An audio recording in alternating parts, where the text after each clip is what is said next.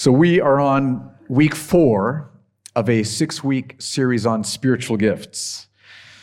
After that, we're going to be looking through different Psalms through the rest of the summer in terms of how to pray, but we are in week 4 of a 6-week series on gifts. And we've seen in this series that when you put your trust in Jesus, when you trust Jesus Christ as your Savior and as your Lord and as your treasure, He forgives you for all of your sins, past, present, and future. He pours His love into your hearts. Feel His presence. You're filled overflowing. And because of that, He starts to change you. What an amazing gift we have in salvation. But that's not all that He does. The Bible also teaches that at that point, He starts giving us what the Bible calls spiritual gifts, which are abilities, God-given abilities, by which we can encourage and help and serve and bless those around us. That's why we're doing this series.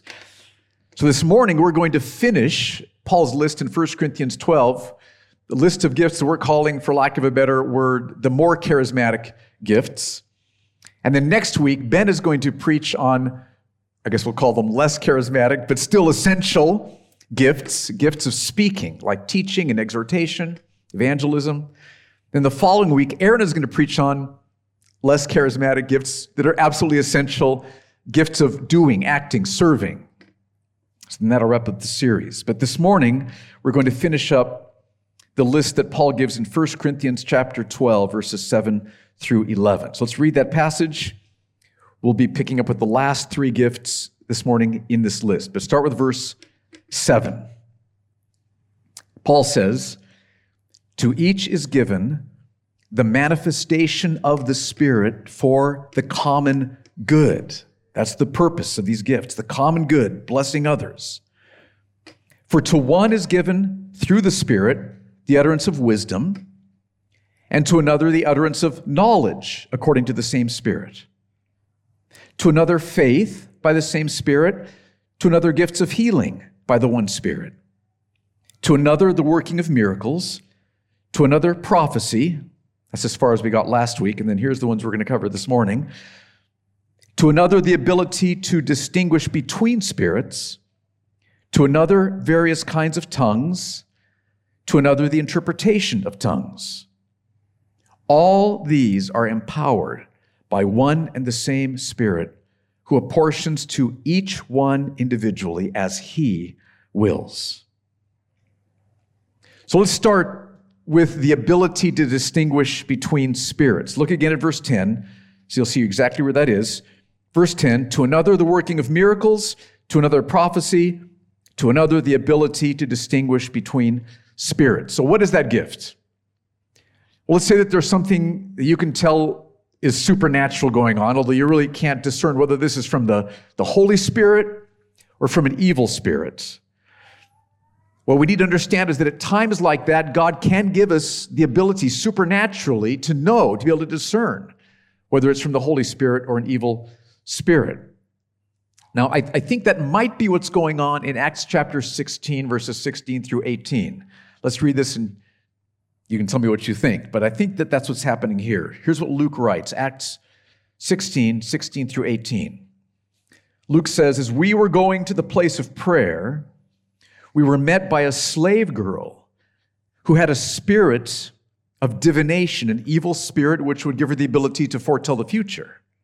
A spirit of divination, and brought her owners," she's a slave girl, "brought her owners much gain by fortune telling. She followed Paul and us, crying out, 'These men are servants of the Most High God, who proclaim to you the way of salvation.'" So this woman is speaking the truth, right? I mean, Paul and his band of missionaries there, they were servants of the Most High God, and they were proclaiming the way of salvation. Look at what Paul does. Look at how he responds. Verse 18, "And this she kept doing for many days.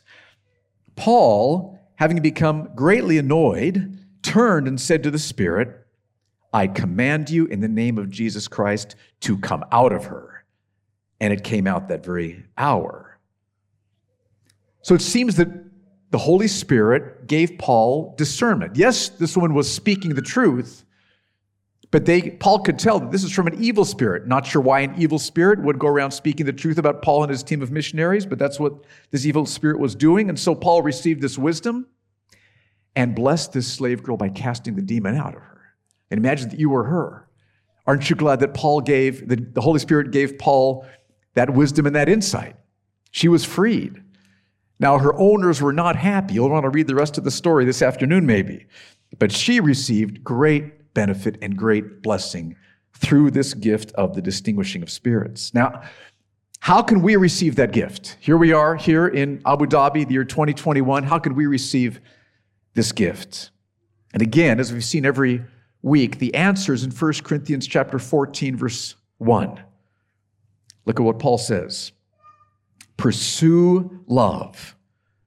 That's first, most important. This is all for the sake of love, to bless and help others around us. Pursue love and earnestly desire the spiritual gifts, especially that you may prophesy. So one of the gifts we should earnestly desire is this gift of distinguishing between spirits. We should earnestly desire that gift, which would certainly include praying for it, asking God for it. And then when you're in a situation where you can tell something supernatural is going on and you're not sure if it's from the Holy Spirit or from an evil spirit, understand that God could give you that gift right then and there. Father, give me wisdom. Give me the gift of the distinguishing between spirits so I can be of help here. That's how it works. So that's the gift of distinguishing between spirits. Next in Paul's list, he mentions the gift of various kinds of tongues. Look at verse 10 again. To another, the working of miracles. To another, prophecy. To another, the ability to distinguish between spirits. To another, various kinds of tongues. Now, we're going to spend some time on this gift this morning, and one of the reasons is because there is teaching about this gift that is not biblical, not helpful. And I want to help you see, hopefully, maybe what you've learned isn't biblical, isn't helpful, or what you've learned is biblical and is helpful, but to help you see what the scriptures teach. And so if you hear things from me preaching this morning that are unusual or that are different than you've heard before, my encouragement to you would be just give it time, study the scriptures. The Bible is the authority, not me. The Bible is the authority here at Grace Church. And so what I want to do is to point you to verses in Scripture so that you can study them after this morning and think through if what you've been taught is true or not. And the reason that's so important is I think that some of the ways that the gift of tongues is taught are not only not biblical, but are harmful to people. And I've heard stories from some of you to that effect. So let's dig in. What is the gift of tongues? The gift of tongues is where the Holy Spirit gives you the ability to pray in a language that you've not learned. It seems that most of the time, at least, the gift of tongues is a prayer to God. It's not a message from God to us. It's a prayer from us to God. And there's two scriptures that I want to show you that I think point in that direction. The first one is 1 Corinthians chapter 14, verse 2. I want to show you that the gift of tongues is prayer from us to God, not a message from God to us, as important as that can be, and that's the gift of prophecy. But look at what Paul says in 1 Corinthians 14, 2. He says, "For one who speaks in a tongue speaks not to men, but to God. For no one understands him, but he utters mysteries in the Spirit." So tongues is speaking to God. Another way of describing speaking to God is prayer, right? Look also at 1 Corinthians chapter 14, verses 14 through 16. Paul says, "For if I pray in a tongue, my spirit prays," so I'm praying in this language I've never learned, "but my mind is unfruitful." He doesn't understand what he's saying. He's being built up, doesn't understand what he's saying. That's what happens when he prays in a tongue. So verse 15, "What am I to do? I will pray with my spirit," I'll pray in tongues, but I will pray with my mind also in my native language, which I can understand. I will sing praise with my spirit. I'll sing praise in tongues, but I will sing with my mind also in my native language. Otherwise, if you give thanks with your spirit in tongues, how can anyone in the position of an outsider, I think that means somebody who doesn't have the gift of interpretation. You can do some more further study on that. How can anyone in the position of an outsider say amen to your thanksgiving when he does not know what you're saying?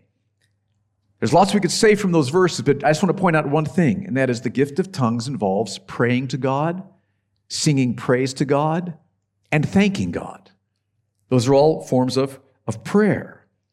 So tongues is not a message from God to us as much as it's prayer from us to God. And so tongues is the ability to pray in a language that you've never learned before. Now, sometimes the language is a known foreign language, and sometimes it's not a known foreign language. Let me show you one passage where it's clearly a known foreign language. That's in Acts chapter 2, what happened on the day of Pentecost. Most of you are familiar with this powerful passage. When Jesus left for heaven, after he had died on the cross and risen from the dead, he ascended into heaven.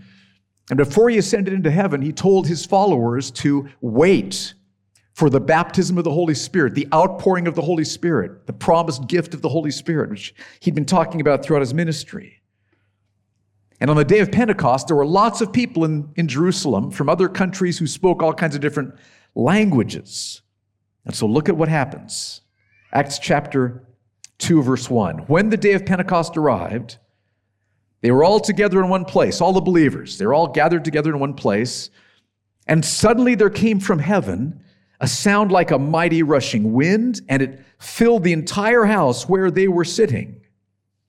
And divided tongues as a fire appeared to them and rested on each one of them.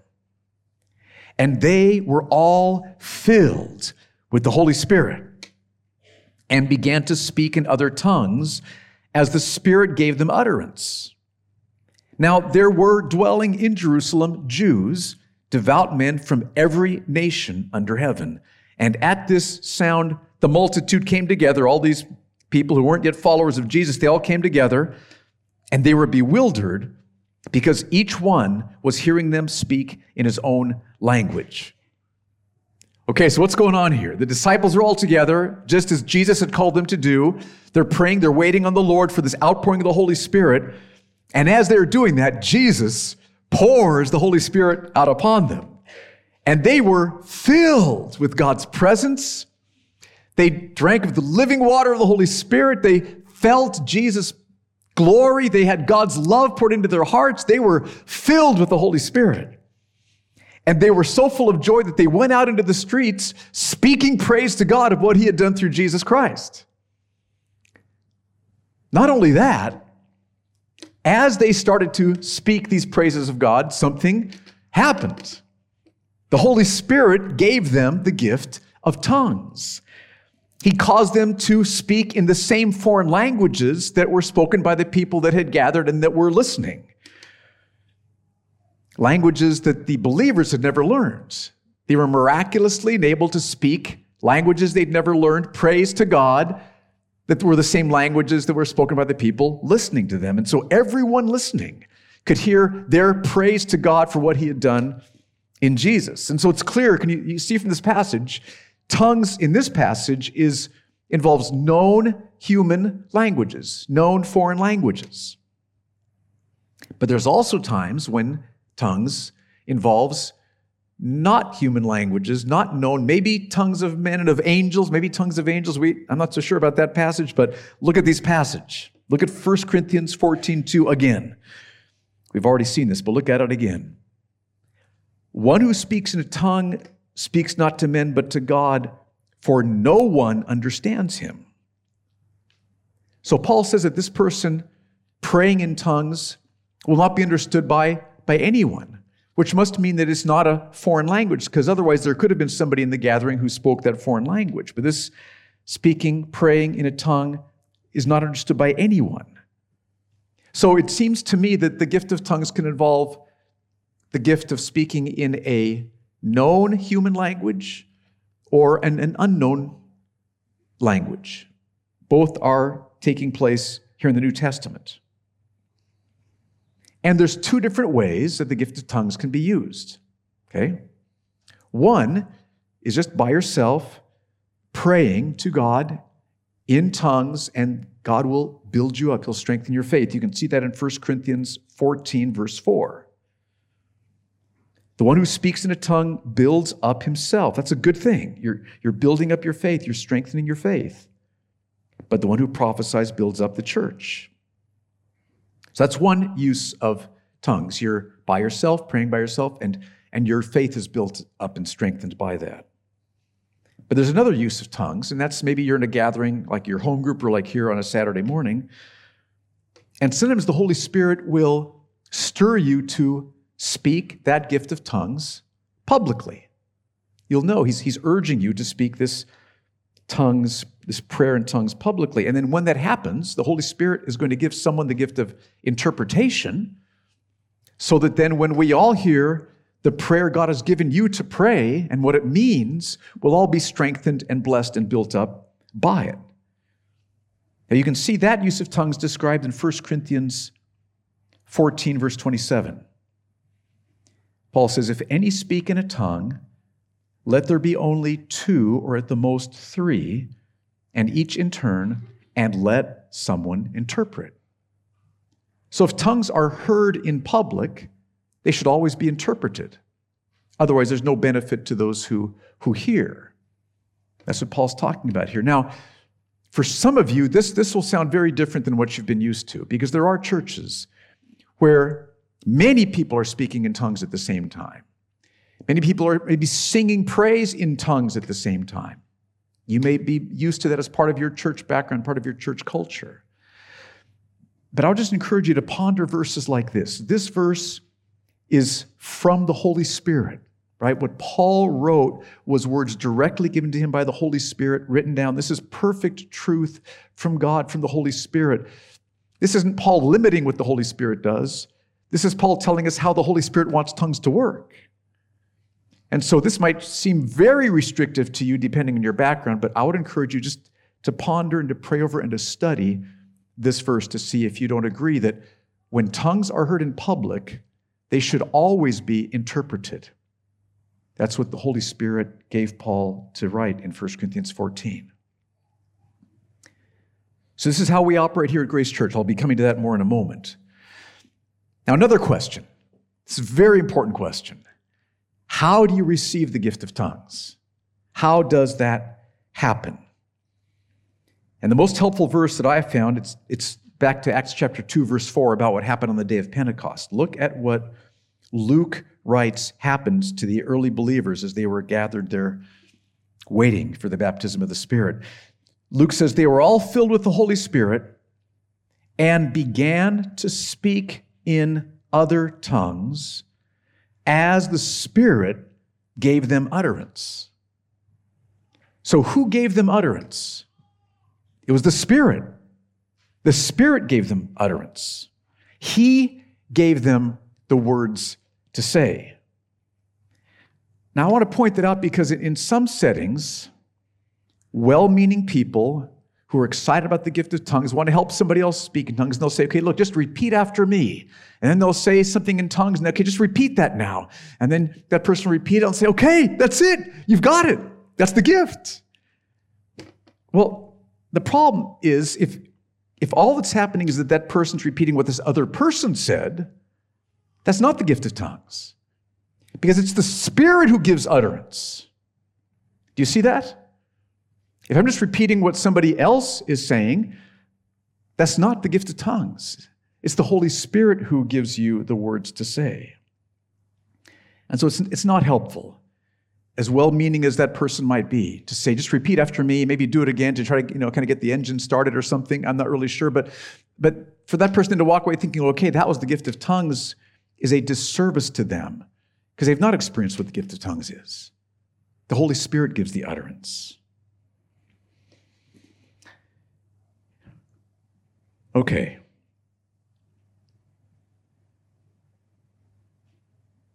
So here's how it really works. I think it was what Luke is saying here in Acts 2, verse 4. You feel the presence of the Holy Spirit, and then there's words in your mind which you don't know what they mean, and you're not sure where they came from, but you know that because of this is what the gift of tongues is, and the Holy Spirit's there. That's the gift of tongues. The Holy Spirit has given you that utterance. And then you can choose to pray them by yourself, silently, if you're with a group, or if the Holy Spirit is urging you to share it publicly, then you go ahead and share it publicly, and it'll be interpreted as God gives somebody else the interpretation, or gives you the interpretation. So that's how someone receives the gift of tongues.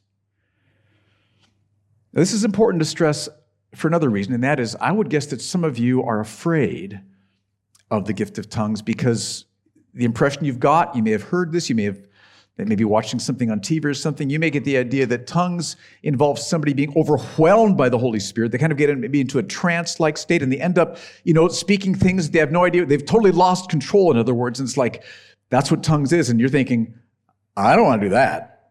No, thank you. I have no interest in falling into a trance and losing control. And I want to show you from the scripture that that's not what happens when you receive the gift of tongues. Look at 1 Corinthians 14, 27 and 28. I want you to notice in these verses that those speaking in tongues are in complete control of what they are doing. Verse 27. If any speak in a tongue, let there be only two, or at the most three, and each in turn, and let someone interpret. But if there is no one to interpret, let each of them keep silent in church and speak to himself and to God. Now, do you notice? The gift of tongues is here, utterance has been given, okay, but they're in complete control of whether they're going to speak it now, or wait for the first person to finish, or from the third person, wait for the second person to finish, or if there's no interpreter, then I'm not going to speak it publicly at all. So the Holy Spirit is working, He's given them utterance, it's a real gift of tongues, but they choose then what to do with it based on what Paul has said in this passage. They're in complete control. So I just want to encourage you, tongues does not mean losing control. You don't fall into a trance-like state and end up doing things what am I doing? That's not how it works at all. And so there's no reason to be afraid of this gift. And I want to stress this because Paul calls you to earnestly desire all the gifts, including the gift of speaking in tongues. And if you're afraid of it, you're misunderstanding it, and you're not doing what Paul calls you to do. Now, tongues isn't God's special gift. It's not the most important gift. It's not God's favorite gift. It's not the gift that opens up all the Holy Spirit to you. Tongues is just one of the gifts. They're all wonderful. They're all precious. We should earnestly desire all of them, but no one here should be afraid of the gift of tongues. And I hope you'll see that because of these verses I've just shared with you. Now, another important question. Is tongues the sign of being baptized in the Spirit? Baptism in the Spirit is an amazing gift. Jesus, remember, he had said that John the Baptist baptizes you in water, but Jesus said, I will baptize you in the Holy Spirit. In other words, Jesus promises, I'm going to immerse you into God's love. I'm going to immerse you into experiencing my glory, feeling my presence, knowing me. This baptism of the Holy Spirit where He's going to pour out the precious Holy Spirit upon you. That's the baptism of the Spirit. A beautiful, amazing gift. And our Pentecostal friends, and by the way, many of these points I'm making today are areas on which people who love Jesus can agree to disagree. Okay, but our job here as elders is to bring you what we see in the Scriptures. So our Pentecostal friends teach that the baptism of the Spirit is always marked by speaking in tongues. So they might pray for you for the baptism of the Spirit. And if you do speak in tongues, then they would say, okay, you've been baptized. Or if you do not speak in tongues, they would say, you haven't been baptized yet. But I do not think that's what the Bible teaches because of two verses in 1 Corinthians 12. First verse is 1 Corinthians 12, verse 13, where Paul is talking about the baptism in the Holy Spirit. Every time in the New Testament the word baptism is used with this particular word in and then spirit, baptized in spirit, it's always the baptism of the Spirit. That's the phrase that we have here in this passage. 1 Corinthians 12:13. Paul says, there's that word in one Spirit, we were all baptized. So that's the baptism of the Spirit. In one Spirit, we were all baptized into one body. Jews or Greeks, slaves or free, and all were made to drink of one Spirit. Right? We're drinking of the living water of the Holy Spirit. That's an aspect of the baptism of the Spirit. So this is not water baptism being described here. This is baptism in the Holy Spirit. Holy Spirit's poured out upon you. You're drinking of living water. God's presence is filling your heart. Joy and peace are overflowing. God's love is pouring into your heart. It's glorious. And one result of the baptism in the Spirit is that we're joined together in one body. You're joined together into the body of Christ. But now notice in this verse, how many of Paul's readers were baptized in the Spirit? All of them were. Let's read it again. For in one Spirit we were all baptized into one body.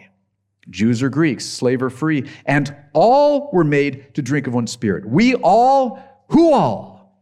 All believers were baptized in the Spirit. All believers thereby were made to drink of one Spirit, drink of the living water.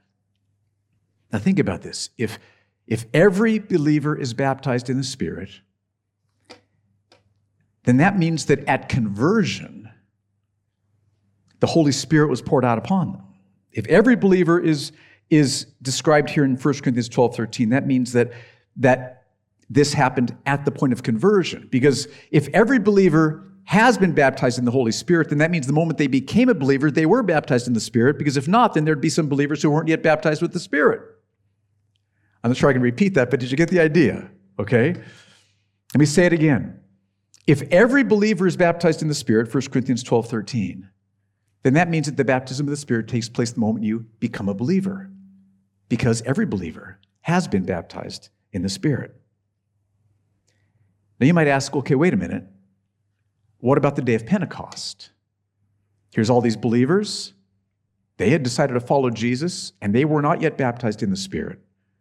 How about that? And that is an exception. It's a huge exception, but there's a reason for that exception.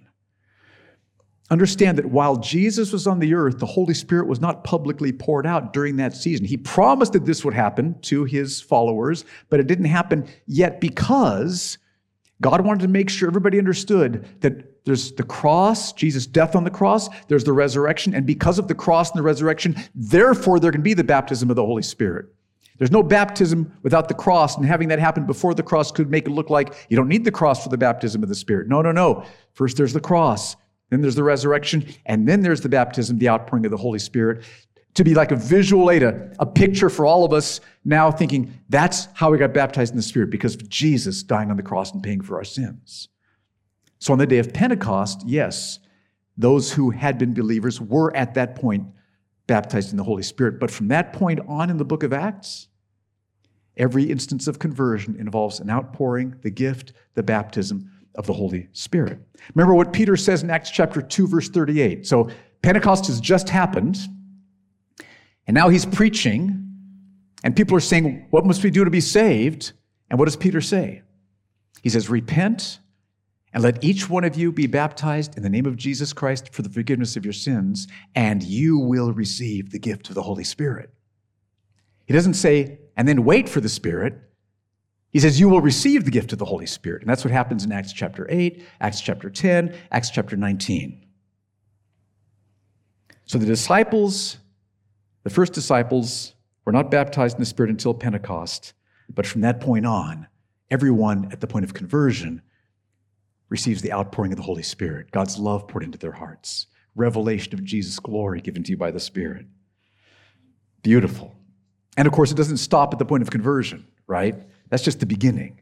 As we continue to seek the Lord in prayer, seek the Lord in worship and in the Scriptures, meditating on the Scriptures, we'll have outpouring after outpouring after outpouring. It doesn't stop with conversion. It will grow and grow and grow. That's what he gives us. So I've been making the point that every believer has been baptized in the Spirit, but not every believer speaks in tongues. Look at 1 Corinthians 12, 29 through 30. 1 Corinthians 12, 29 through 30. Paul says, are all apostles? And what's the answer? The answer is no. Are all prophets? Again, the answer is no. Are all teachers? The answer is no. In fact, the Greek structure behind each of these questions shows that the answer to the question is no. Greek has a way to do that. Do all work miracles? No. Do all possess gifts of healing? No. Do all speak with tongues? No. Do all interpret? No. The answer is no, no, no, no. So, if every believer is baptized in the Spirit, but every believer does not speak in tongues, then tongues can't be the sign that you're baptized in the Spirit. Does that make sense? If every believer is baptized in the Spirit, but not every believer speaks in tongues, tongues can't be the sign that they were baptized in the Spirit, because they don't all speak in tongues. And that's what you see in the book of Acts as it unfolds. Now, there are times where tongues is given as part of the baptism of the Spirit. God can give that gift. He can give other gifts. Okay, he could give the gift of helps. He could give the gift of teaching, the gift of healing, the gift of faith. He can pour out any kind of gifts he wants to, or no gifts in just the baptism, because the baptism is what the main focus is. But in the book of Acts, for example, we have tongues as part of what happens in Acts chapter 10 with Cornelius' household, in Acts chapter 19 with John the Baptist's disciples. At least some of them received the gift of tongues at the baptism of the Spirit. But in Acts 8 in Samaria, there's no mention of tongues. So again, that just kind of plays out the picture. The baptism of the Spirit is not indicated. It's not verified. The sign of it isn't speaking in tongues. Now, let me give you kind of a historical illustration. See if this helps. Charles Spurgeon, one of my heroes, amazing preacher in England, 1800s. He describes in his autobiography the time when he was baptized with the Holy Spirit, when he went to a little, it's called a primitive Methodist church, little small church. I'm not sure exactly why he walked in, but he did sat down, and this preacher was just on fire that night, he says, and just preaching and looking right at Charles Spurgeon saying, Jesus says, look to me and be saved, young man. And Spurgeon, God's power just came, and he repented of his sins, put his trust in Jesus, and here's what he says happened. He says, I confess that I never was satisfied till I came to Christ. The joy of that day was indescribable. I could have leaped. I could have danced. I had passed from darkness into marvelous light, from death to life. And then get this next line. This is so challenging. Home, friends, health, wealth, comforts, all lost their attraction that day when He appeared. When Jesus appeared. Jesus, you're all I need. You can take anything else. As long as I have you, I have everything I need. This is what Spurgeon was feeling and experiencing in his heart. Home, friends, health, wealth, comforts, all lost their attraction that day when He appeared. He was the only Lord and giver of life's best joy, the one well of living water springing up into everlasting life. That's the baptism of the Holy Spirit. This outpouring of God's presence, filling your heart, satisfying your heart, strengthening your heart. Jesus, you are my prize. You are my treasure. I love you. I lay my life down at your feet. Glory to you forever. That's the baptism of the Holy Spirit. It's not speaking in tongues. It could be accompanied by speaking in tongues, or prophecy, or a gift of teaching, or a gift of hospitality. I mean, who knows what God might give in addition to that, but this is the baptism of the Holy Spirit. Now, why is that so important to stress?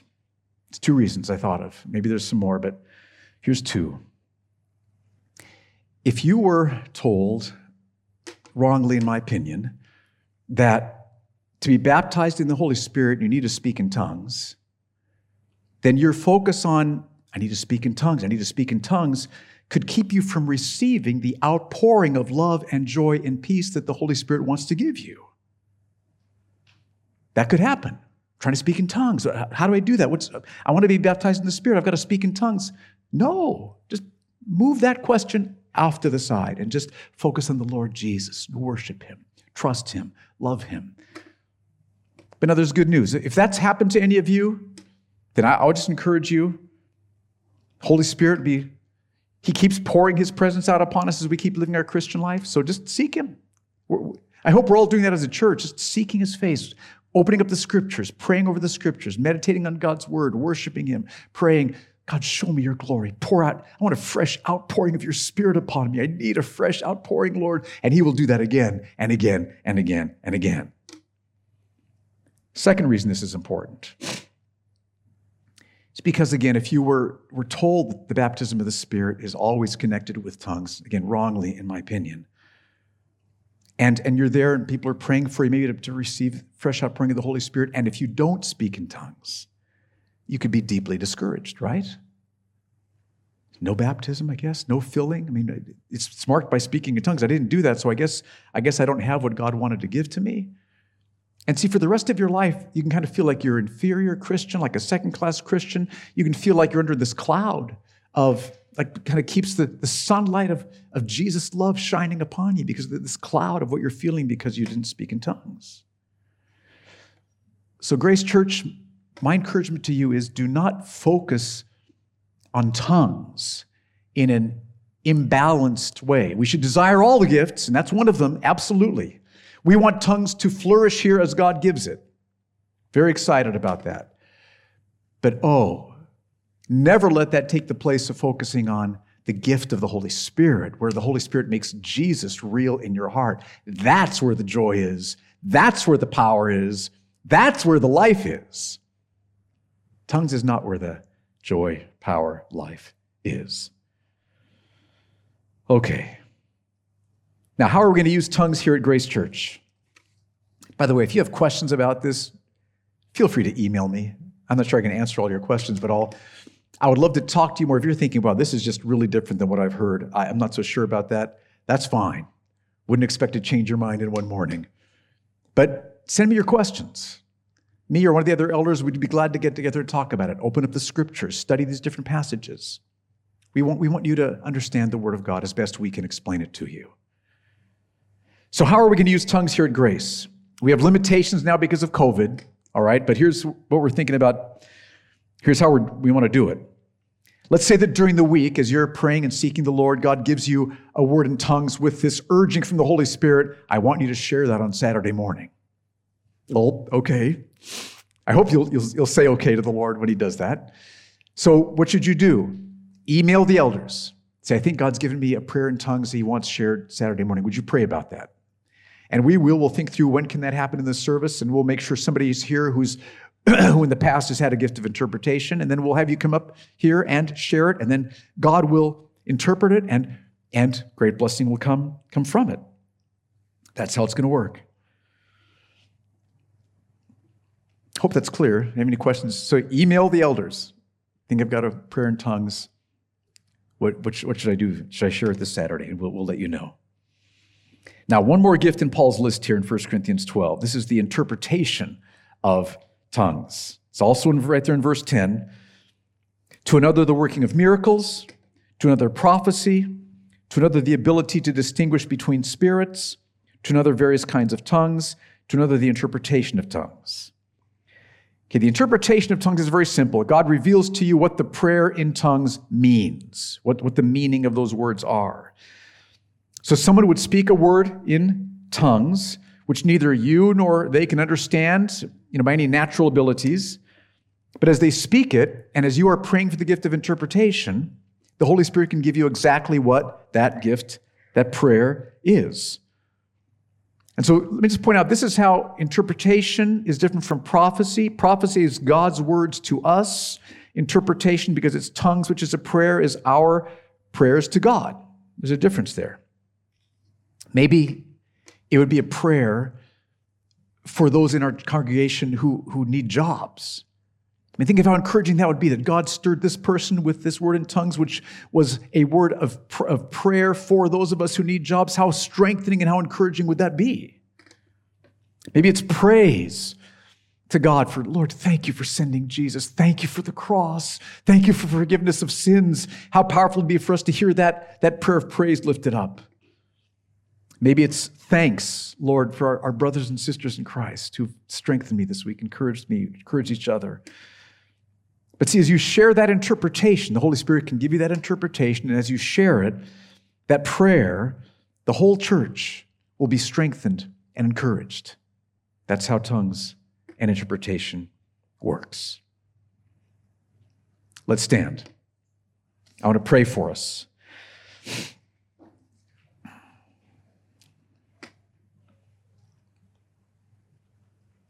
Father, I want to start by praying for those of us for whom these have been new thoughts, different thoughts, maybe strange feeling thoughts. I just pray that you bless them as they study, as they open up the scriptures, and as they pursue this, and pray for good, fruitful conversations that we can have with each other as we study your word together on these important topics. I also want to pray, Lord, for any here who have really been fearful of the gift of tongues because they thought it meant losing control and that sort of thing. And I pray, Lord, that you would help them see biblically that that's not what it means and that they would be able to start earnestly desiring tongues. Lord, we want to be a church that's desiring all of your gifts. So touch those who've been fearful, I pray. I want to pray, Lord, for any here who have been discouraged because they've never received the gift of tongues and therefore thought that they had not been baptized with your Spirit. And I pray, Lord, that as they keep searching the scriptures and studying your word, you would help them, you would assure them, you would comfort them, and Lord, that you would just give them a fresh outpouring of your Spirit in this next week, just to bless them and show how much you love them and care for them. I pray that you would do that, Lord. And Lord, we ask that you'd help us here at Grace Church to be pursuing your gifts earnestly for the sake of love and biblically, Lord. And that as a result, we would be built up, more lost people would be saved, and more glory would come to Jesus Christ. And we ask you this in Jesus' name. Amen.